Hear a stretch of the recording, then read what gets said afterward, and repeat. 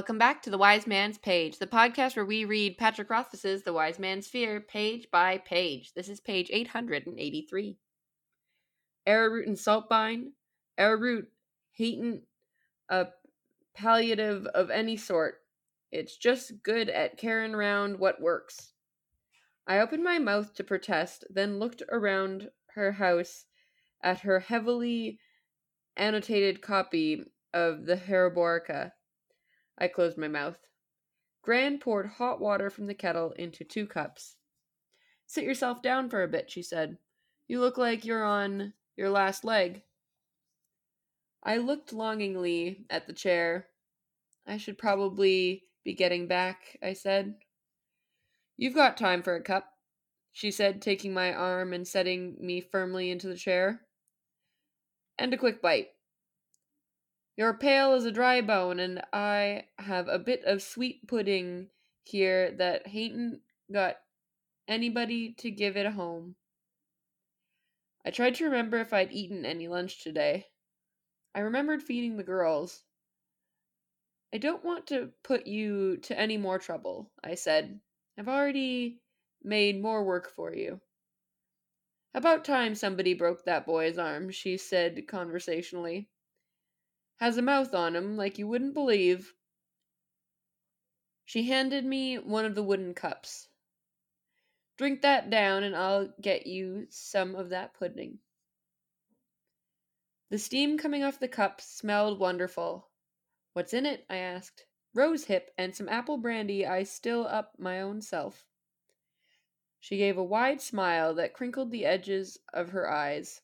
If you like, I can put in some arrowroot too. I smiled and sipped. The warmth of it spread through my chest, and I felt myself relax a bit. Which was odd, as I hadn't realized I'd been tense before. Gran bustled about a bit before setting 2 plates on the table and easing herself down into a nearby chair. You really kill those folks? She asked plainly. There wasn't any accusation in her voice. It was just a question. I nodded. You probably shouldn't have told anyone, she said.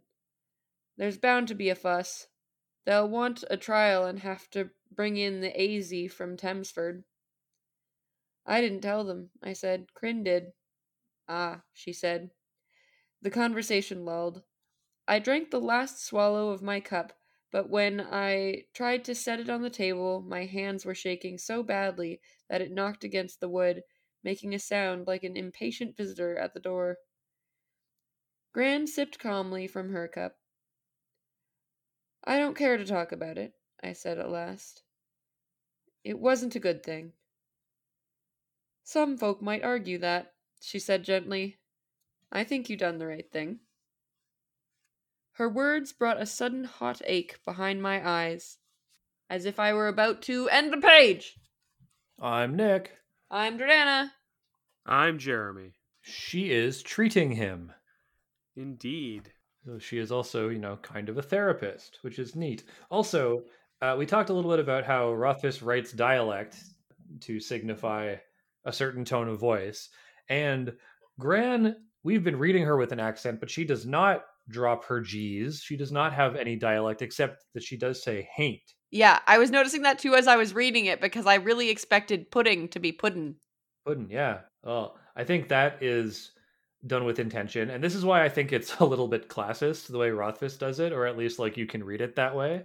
I don't think there's any reason to not have Gran speak with the same drawl. Because she's written in this way, she is coded as being a little bit higher class or a little bit more worthy of respect, I think, than Seth was initially. That said, it's also really fun to see haint a palliative side by side. I think that's done intentionally as well, that she knows these big words and she uses them, technical words. That's a technical medical term. So she doesn't just say Ramsbur and Motherly. She doesn't just have folksy folk names for things. She knows what they do and why, what their actual medical applications are. For what it's worth, no one else in the scenes with the townies is dropping their G's either, so I think they all talk this way. I think they all have the same accent, because it's Maybe. regional. I suppose one this might be a technique for like introducing it and then letting it drop, because it can be exhausting to read dialect.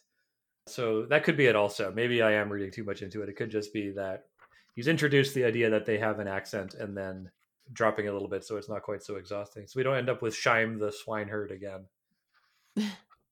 I think even if she had less of a dialect, that might make sense, because if you're a doctor, you probably do have to travel around to get that knowledge. So that might make you lose whatever your original accent is and pick up other things along the way. Do you think she's traveled? I mean, I assume that she hasn't spent her entire life just in that town. Oh, I do. Oh, okay. Just because that's the way of things in like a pre-modern society. Most people, How do people get books? Like, wouldn't they have to go to town to get books? no, tinkers come, right? That's how stuff gets Oh. transmitted, right? There's like traveling peddlers. I'm sure that some of these farmers like go to the next biggest town over to like go to market once a month. It's just kind of a fact of like pre-modernity that when in pre-modern societies, most people were rural and they had to spend so much time on the farm that most people like never went more than a few miles from where they were born. Crazy. Not great. One of the nice things about modernity is that you're a bit more mobile. So I see her as someone who sort of de facto became this. Either she started doing it, or she had a knack for it, or she maybe wasn't interested in being wed and needed to find some way to remain useful and make a living, and so she sort of emerged as the healer, as the local physiker, and clearly she has a good head on her shoulders and an aptitude for it.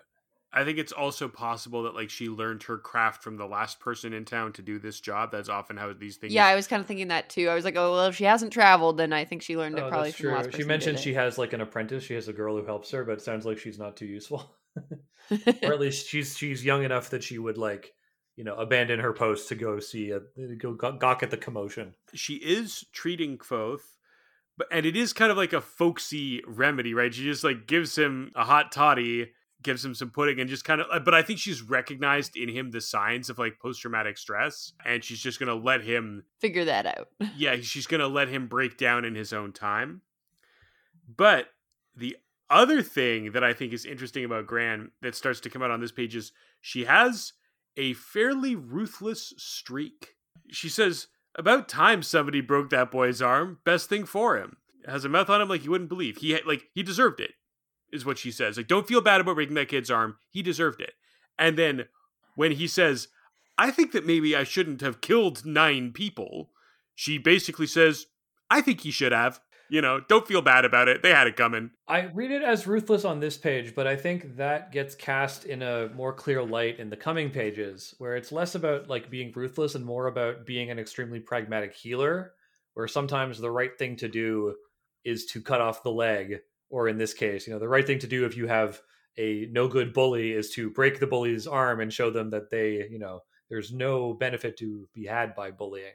Or, sometimes some folk need killing. Sometimes the right thing to do is to kill 9 bandits in cold blood because they are they deserve it, because they're just going to keep going on being horrible bandits, and you're never going to be able to change them or change their circumstances, so you just have to remove them from the world. Yeah. So, I mean, I read this less as like ruthlessness and more as like pragmatic, the greater good, the evil for the greater good. Like here is a real Kiride.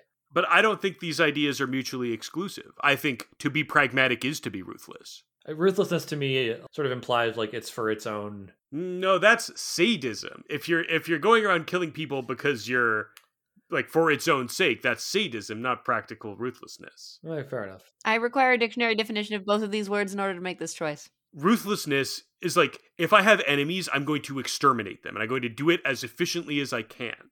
I'm not going to derive pleasure from it. It's not because I like doing it, but it needs to be done. And there's no point in considering mercy because that will make me less effective. That's ruthlessness, to my mind. Well, I guess to know what ruthlessness is, we need to first understand what ruthness is. Well, Jordana, do you know anybody named Ruth? No. Well, then you're ruthless. Oh, no! Did you know I didn't know anyone named Ruth? I gambled. You gambled and you won, sir.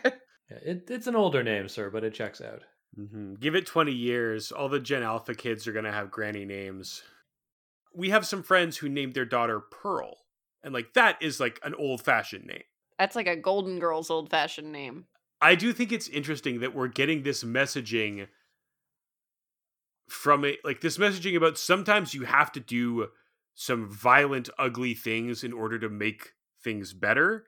It's interesting to me that that messaging is coming from this kindly grandmotherly figure, because I think that if it turns out that maybe Kvothe shouldn't have killed X, Y, or Z people or done X, Y, or Z ruthless thing for the greater good in book 3, if it turns out that that was the start of Kvothe's villain era, I think you're going to be able to come back to this passage and go, this was an idea that was seeded pretty early.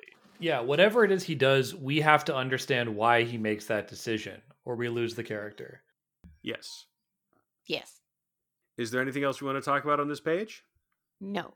Then we will be ruthless and end it here to pick up tomorrow on another page. The Win.